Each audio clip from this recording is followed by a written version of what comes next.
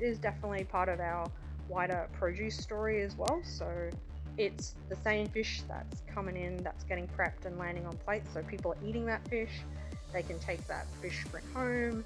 We're using fish in ceramics as well. And so, yeah, it's this bigger look about local produce, which is all about what we're doing. Today on Dirty Linen, we are heading to the Northern Rivers region of New South Wales, to Pottsville, and to chat to Yen Trin from Pipit Restaurant.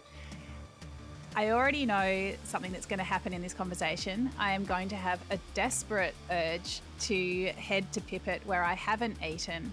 But just doing a little bit of research for this chat with Yen, I've gone down a few rabbit holes. They're all interesting. Everything looks delicious. And I'm really keen to hear about how you're going, Yen, through this interesting period of this most interesting year, 2020. Welcome to the podcast. Thanks for having me. So I guess I've been looking at your illustrations that you've been doing. You've got this series of illustrations called Chef Widow Club. And it's let's start there. Tell us about that. Well, I would say that I'm a bit accidentally in hospitality. I didn't know anything about it until I started dating a chef, which was Ben, and people think it's really glamorous, and I don't think it actually is. So, yeah, the slang of chef's widow is that you're often alone because they're working so much. And so I guess it was sort of looking at some of the harder issues around relationships and how do people make it work. So I guess that's where the topic started. Because you've got a background as a graphic designer and you do illustration as well. So did that sort of creative representation of these relationships feel like a natural thing for you to do? Yeah, it kind of started out of just what Ben had cooked for me when we were first dating, and I just found, and then I was just asking other people. So it was just a bit of a creative exercise to document these stories, and I guess it was about showing sort of the human side of hospitality. It was always a topic that was interesting to me, but it became an illustration project around COVID. I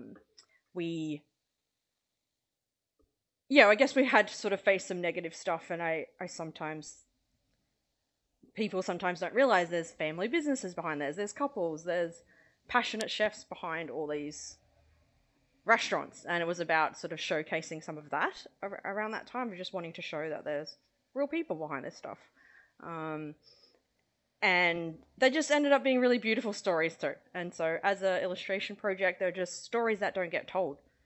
You don't hear about often. Most couples don't remember some of the dishes, and so it's been interesting to hear them and also show them in a different way, because people also don't have photos of these dishes, a lot of them. Yeah, that's so true. It's, I guess, those moments early in any relationship, I guess, get swallowed up by the story that people create together, and it's not something that is generally archived as you go. I guess perhaps, in these modern times when we take photos every 5 seconds, perhaps more than in the past, but I'm sure you've had some really interesting conversations of people have thought back to those first meals that have been cooked by their chef partner. What are some of the stories that have really stuck for you? I guess so. We look at all kinds of couples, so I'm definitely interested in ones like myself who are like non-hospitality to chefs, but also sort of now working in a restaurant, I find that the chefs couples who work together is a really interesting dynamic that also you don't see often. So a lot of those guys, they were commonly the ones who forgot their dishes because they're cooking around each other so much. So that was kind of interesting that they were the ones who would forget. I guess some of the stories I've loved is also when the dishes landed on real menus as well. So that's really fun. And that's kind of the stories I don't think guests also know. So tea and anchovy is one of those dishes where it's on their real menu. But I'm sure their guests don't know about it. It's interesting because, of course, the idea of a chef widow presupposes this idea of a man who's the chef and a woman who's the widow. But, T and JY that you just mentioned, that they're a lesbian couple. I mean, how have you sort of thought about that? I mean, do you feel like the idea of a chef widow in some ways embeds the idea that the guy's the chef and the woman isn't? Yeah, that is true. And like we definitely in reaching out and trying to get diversity, yeah, we've definitely gotten female chefs. I guess sometimes I find husbands aren't as great at sharing the story, so I think women are still great at sharing that. But yeah, we've got female chefs with stories from husbands, and as well as same-sex couples as well. We were looking across also people dating as well as people married, so just sort of also how relationships change over time. Um, and it's different when you've got kids and all that sort of stuff. So it's looking at a couple of different dynamics. What's your story with that? What's your dish? My dish was pasta. So it's something that Ben really loved making as an apprentice, and it's still something he makes at home. So that's kind of one of his fave dishes. And we were early on in the dating where it was kind of hard to find things to do. We had this sort of alphabet game. So it was like 1 week the activity was around A, and through all the letters of the alphabet. So we were C week, and so he made me calamari pasta. He cooked for me, so that was C week. Wow, what did X week end up being? I don't know. I'm sure we should have documented all this stuff at some stage, but yeah, I don't really remember. I remember things like B. We were at a bar that was called Bowery. I don't remember X. I would just think, this makes me think of it because whenever we play those games in the car on long trips with the kids, X is always the one that you get stuck on, whether it's thinking of a food or a country or an animal. X is always the stumbling block. Yeah, I have no idea now. I'll have to ask him. I actually don't remember. So for people like me who haven't been to Pipit, can you give us a little rundown on what sort of restaurant it is? Well, it changed a little bit. So since COVID reopening, we are set menu only. We used to do a la carte before that, but we're all about Northern Rivers produce, a lot of seafood, lots of vegetables. We do, and poultry. We don't do red meat, and it's very much a reflection of our area. We're right on the beach, so it's very coastal and very light, and that's the kind of vibe and menu we have. And it's an open kitchen, isn't it? So all the sort of workings of the restaurant are very evident to anyone who's there. Yeah, so open kitchen, part of that was really Ben wanting like a counter sort of design. So we have 12 seats that sit around the open bar and kitchen, and you can watch the chefs and have a chat to them. And then we've got sort of tables and a courtyard area as well. And how do you balance your life between the restaurant and your graphic design work and, of course, being a parent? I'm sort of behind the scenes of the restaurant, which is kind of a full-time job, really, but it's more at night time and the weekends. And then I also do a graphic design job 3 times a week. 3 times a week. I guess that was kind of, part of this Chef Widows thing as well. I mean, coming not from hospitality and owning your restaurant, it was always a question of where I fit into that.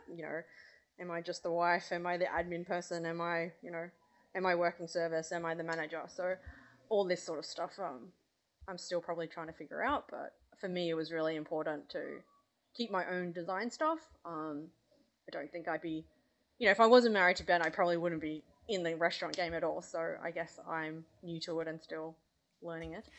As an outsider, what do you think of this crazy hospitality world? What does it look like to you? It is, yeah. So my background's very corporate. I guess I've been working in government and sort of projects where and Commonwealth Games and things that you're planning like 2 years out. And Ben in the kitchen is working, 2 hours out. You've got to get ready for service, and so I see such a difference in how planning is done, and I guess also how teams work are very different. I remember hearing something about another podcast saying that kitchens work on a clock about time and service, whereas I think other industries work on a calendar. So just the sense of time is very different, and so that's been interesting. That's a really great point. Can you talk about what you've seen in teams? How are teams different in corporate life and hospitality? Well, so for me, working in government, where you're like there's thousands of people in a local government kind of area. I think the level of accountability is different, whereas you're in a kitchen of 6 people and you're all accountable in service and things just have to get done. So absolutely, I think hospitality teams are just very good at being fast and decision making and accountability, which is very different in a local government where there's multiple levels of managers and you can pass the blame or you don't have to take responsibility as much. So that's very different, I think. That's really interesting because, here in Victoria, we've been looking at the hotel quarantine inquiry, and it really goes to exactly what you're saying, where despite a lot of investigation and tens of thousands of documents, it hasn't been able to be determined, who actually made a decision to hire security guards. Personally, I don't think it's like the most important thing to be spending time and resources on, but it is interesting. It sort of goes to what you're saying, that probably if someone in a restaurant was there had to make the decision to hire security guards, they would have been made accountable. Everyone would have known who it was. Yeah. And I think that's also, that teamwork is probably what's kind of got us through COVID as well. Like, I think the ability, and you see it across the industry, the people getting together and adapting and all that. I think that's a very unique trait to the industry. So the ability to pivot and all that sort of stuff, which you might not get in bigger organizations and maybe even in bigger restaurant groups. That ability to change was probably very different to us, where we had 6 people and you could just do it. It makes me think that there must be something different in boundaries as well, when you've got those small teams in those intense environments where you are sort of working to the clock rather than the calendar. Does that sort of make sense to you? Yeah, I think it's also about working towards a shared vision. So, even it's getting something on a plate to go out to people. Like, the teams all work towards the same vision. Whereas if you're in a bigger organization and you're not agreeing on something, doing a project or not, then that's probably where the focus is so tight in restaurants. I think that's what makes them work better. Yeah. So tell us how Pipit has got through 2020 with all the changes that you've had to deal with. So I guess, right at the beginning, like many others, we adapted to takeaway. So we're sort of fine dining, set menu. We kind of knew at that point that we couldn't put that in a box to be takeaway. It was going to compromise what Ben wanted to do as well. So we kind of knew at that point our food wasn't going to work. So we did put out a poll to our community. So we're a small town, and everyone's sort of on this Facebook group, and we're not like a city where there's heaps of choices. And so it was just asking the town what kind of restaurant they wanted, what kind of takeaway did they want, because we could kind of make anything. And that's when they voted Vietnamese. So we ended up doing Vietnamese, which is my cultural heritage as well, which is totally coincidental, and I didn't rig the vote at all. So yeah, we did Vietnamese for, I don't know, that was 3 months or so. I've forgotten at this point. And that was just really, that was really positive at that point, where everything was kind of locked down. And then we went back to dining when it reopened to 10 people, and that was when it became set menu only. We dropped a la carte, we tightened every menu up, and all that sort of stuff. So, and we've adjusted to new seatings because of table restrictions and stuff. So operationally it has changed. And now we're even in a new stage where there's an outbreak in the northern beaches of Sydney. There are now border restrictions between Sydney and Queensland. You're very close to the Queensland border. How has that affected you? Yeah, we've definitely seen a bunch of cancellations this week. So yeah, since March, because I have another job on the Gold Coast, so I do cross the border pretty much weekly. And so it's kind of normal to me at this point. But I suppose generally the messaging around the state government has been pretty confusing. So when they say borders close, it's Queensland closing to New South Wales, not the other way around. And so there was never been a southbound check, so people can drive down to us with no border control. But that's been really confusing, I don't think. And even for people in Brisbane, so my family's there, even those sort of people have found it confusing as well. You need a pass on the way home. And so just generally the messaging and the impression of closed borders is probably being misunderstood a little bit. And so, yeah, we've just pretty much lost Queensland, I guess. Because, I mean, do people need to get a permit before they leave Queensland to be able to get back in?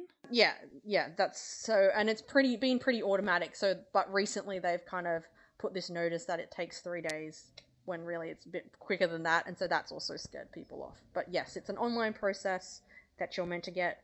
You print it out, you put it on your car. At the northbound check, it slows down to one traffic lane, and that's when they're checking for printed passes. If you don't have a pass, you get pulled over, and that's usually been okay. Like, it's been, a 15-minute add-on to my commute, but when it gets bad and when it changes, then it's 2 hours, and all of a sudden the traffic's backed up. And so every time it's changed, it's sort of created some confusion, and that's where the traffic happens. So before borders to Queensland reopened, when was it? It was only in November, wasn't it? Were you still able to go back and forth to your job on the Gold Coast? Yeah, so that I've always been fine to get up there. There was sort of the period of the border bubble kind of phase where I couldn't go to Brisbane, my family couldn't go down, where you could only sort of travel between Pottsville and the Gold Coast. There was that period of time. That was probably the tightest restriction. But other than that, it hasn't affected me when I'm living close to the border. It starts to affect people from Brisbane and Byron just sort of sitting outside of that. That was also confusing at the time. I mean, it's so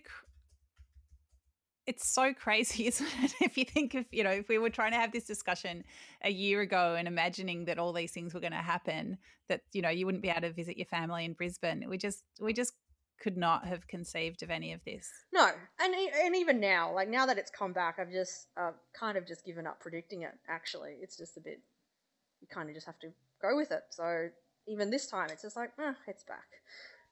You can't do anything about it. It is what it is. So how much is business down? I mean, it's hard to say, but yeah, we've definitely had cancellations just in the last couple of days. Around, yeah, even Gold Coast people who are half an hour away from us, but still have to cross the border. So it's a lot. The other thing I wanted to ask you about was the crazy weather that you've had in northern New South Wales recently. Did that hit you in Pottsville? Yeah, the Tweed is definitely a low-lying area, so we weren't directly affected much, but yeah, certainly around the Tweed River and these areas, there was some localized flooding, but nothing more than usual. Yeah, just the usual flood. And Yen, Ben and you obviously really visually creative. Obviously, there's the food. And one thing that's come out of COVID as well is these fish prints that Ben has been doing. Can you talk about them? Yeah, that's taken a life on its own a little bit. It's a technique that is traditionally Japanese, where you're using the fish or other seafood as your printing press. So you ink the fish, and then you're pressing over paper. It's something that he's just wanted to do for ages and just never had the time to do. And then we had a blank wall to fill, and so he did it for the restaurant, and then it's kept going ever since. And it's all fish that we're using in the restaurant anyway, so it's all sustainably sourced. And now it's just sort of becoming more and more of, let's try vegetables and a duck and all kinds of fun stuff. So yeah, he's really enjoying that. And it's really nice to see him passionate about something, and it's probably been a really nice mental health distraction to the craziness of this year for him as well. You can use just a normal printing ink that you buy at the art stores. He also has other ones that there's sort of more charcoal-based Japanese ones that come in sort of a stick form, as well as he's been looking at making his own inks. So we've done some trials with the ash out of the charcoal grill into ink. So I suppose that's the bigger picture of trying to use other kitchen produce, and making our own papers and all that kind of stuff as the bigger picture. Wow. it's just it just sounds like such a creative hotbed, you guys, this small restaurant and all this visual art going on as well. Can you talk about the way that some of these creative outlets can assist in mental health? I guess for me, it's always been really important to do something creative. Even if I was in other jobs, I would always sort of have some side hustle thing going on the side. So for me, I think it's just really attached to feeling like myself, actually. And I think I see the same in him as well. I mean, I would say there's a lot of similarities between designers and chefs in how they create and always sort of looking at other things and that sort of thing. So I think it's just part of your personality and soul and sort of needing that outlet. It's just a bit of fun and, about expressing yourself, I suppose. Mm.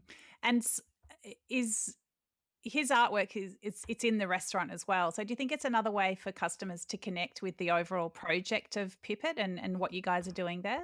Yeah, so we have started it as like an online poster shop as well, and so yeah, you can buy it through our website. You can buy it in the dining room. We're trying to get more originals framed and put up in the restaurant as well, and so yeah, it is definitely part of our wider produce story as well. So it's the same fish that's coming in, that's getting prepped and landing on plates. So people are eating that fish. They can take that fish print home. We're using fish in ceramics as well, and so yeah, we're definitely it's this bigger look about local produce, which is all about what we're doing. And I think it's also interesting. So like when I sketch something, it makes you just pay more attention to something. And I find the same when he's printing. We were doing this fish, this tuna, and I've never noticed what the fin does and how it kind of goes in and out. And so I think the process of taking time to print something, you're looking at it very differently as well. So it's learning about the animal at the same time, as well as you get this print as well. So it is probably all about sort of the learning and sharing about produce, actually. It's impossible not to really appreciate something when you have to, look at its details so carefully, isn't it? Like you can't be like blasé about produce or about the fact that you've taken a fish's life just to eat it, or and to create art from it when you do observe it and you sort of honor it in that different way. Yeah. So we did it. He had through one of our duck suppliers had been given a duck, and I've never looked at duck's feet and the texture of it until you try to print it and see if it works, and the softness of its feathers and what its beak feels like. It's so yeah. I was learning just by observing it more differently. So it's been really interesting. There's been a really great series of books that's come out this year, Some Kind Press, and you've put out a book as part of their series. And I haven't seen the book, but it says it's a story in 8 seasons. Now, normally we think of our 4 seasons, but can you talk about dividing the seasons further into 8? Yeah, so that's also how the menu structure of Pipit works, that it's 8, roughly 8. And that's just about how produce comes in. So yeah, we use 4 seasons as a calendar, but fruit or seafood seasons kind of overlap all that time, and some start earlier and some start late. So it's basically splitting every 4 season into a early and late to get the 8. It must be really tricky, I guess, when your restaurant has to change the way it operates so much. When you're closed down, you're suddenly pivoted to Vietnamese takeaway, and you see those seasons go by, seasons that you can't represent in the restaurant in the way that you would like to. Was that one of the challenges of 2020? Yeah, I think we also still were doing things in the background. So the book has a lot of preserve recipes, and just as a principle of what we're doing in the kitchen about how you maximize what's happening in that time. And so that was still actually happening in the background. We were still preserving things. He was still pickling, making sausages, trying to make the most of what was around. So in the background, it was probably still happening. It's funny, I took a jar of duck rillettes out of the fridge yesterday and put them through a pasta, and they were my lockdown rillettes. I got a bit obsessed with duck through our long winter, and it was I really appreciated the feeling that I had while I was making those rillettes months ago, and the fact that I could eat them last night in a very different mindset. But there is something, I guess, when you're preserving food, you're also preserving the moment that you made it in, aren't you? Yeah. Yeah, I never really thought of it like that. But yeah, and they're all dated and labeled, so you'd come back to remembering that time that it was made. Some of them, the preserves really range, but he's got vinegars going on for years, as well as some that are taken months to do. So it's just a lot of hoarding, actually, I think. And then when the time's right, he'll use them. And actually, that was interesting during COVID, where he had hoarded so much and was like saving it for a rainy day. Well, actually, let's just use them and let's make the most of them. So there was also a bit of that during COVID for him as well. Yeah, this is the rainy day. And if you were to sketch a plan for 2021, what do you think it would look like? Well, before the reset this week, it was all feeling pretty stable and optimistic, and it's been really difficult, but things that we have been able to do since has really helped us, like going to set menu and all that has been really great, getting more efficiencies around seatings and stuff. So, I'm optimistic for something, a much more stable year. I'm probably rethinking that a little bit this particular week, but yeah, overall optimistic. Well, I hope your optimistic vision is fulfilled, that this Sydney cluster comes under swift control and we can go back to a little bit more normal, open borders, families that you can easily visit, and Queenslanders that can come down to your restaurant without any concerns at all. Yen, thank you so much for coming along today to have a chat to Dirty Linen. Really fantastic to get your perspective. No problem. This is Dirty Linen, and I'm Danny Vallant. We air the issues that the hospitality industry finds hard to talk about. We spend a week thrashing around each issue, hearing from different people with unique perspectives. We want to hear from you as well. If you have something that needs to be said about a topic, get in touch so we can include your perspective. Contact us at dirtylinen@deepintheweeds.com.au or hit us up on Insta at Dirty Linen Podcast. We can't wait to hear from you. This is a Deep in the Weeds production. It's a really tricky one because, from a government point of view, I can